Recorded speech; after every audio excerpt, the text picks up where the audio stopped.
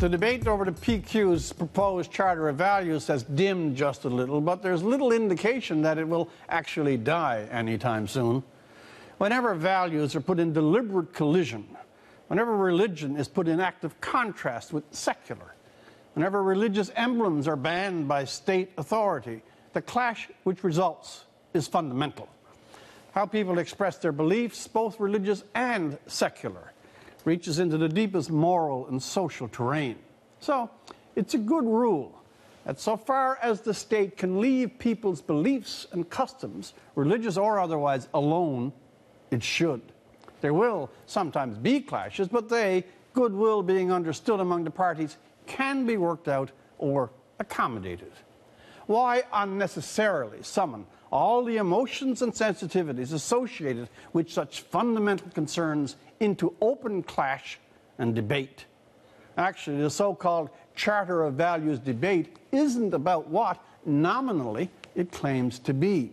Rather, it speaks to the exhaustion of the movement Premier Mawa leads, separatism, to the slow but unmistakable decline in both the passions for separation and the one-time arguments for it. Protection of French language within Quebec and without, the goodwill of people outside Quebec to find ways of accommodation, and the policies, yes, of Pierre Trudeau in language and French culture. All of these have had some of the desired effect in speaking to this fundamental national tension. Not the effect, of course, of satisfying those for whom separatism is a cause in itself, but an effect that showed Quebecers that concerns over their Francophone identity and culture were taken seriously, that adjustments were made, and substantial responses put in place in the very fabric of this country. So now, when separatism wants or needs to evoke a response to stir the dying embers, it has to go to the hard stuff, to play with deep social and cultural sensitivities, to risk alarming the sensibilities of newcomers or people still faithful to traditional or newly arrived religions, to set a version of modernism against the old ways or multiculturalism against the Quebec culture.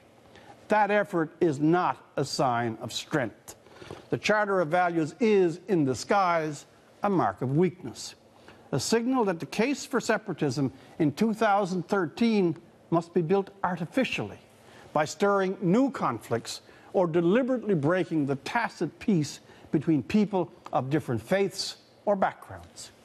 In this sense, I see the Premier's raising of this issue as an index of the health of our federation.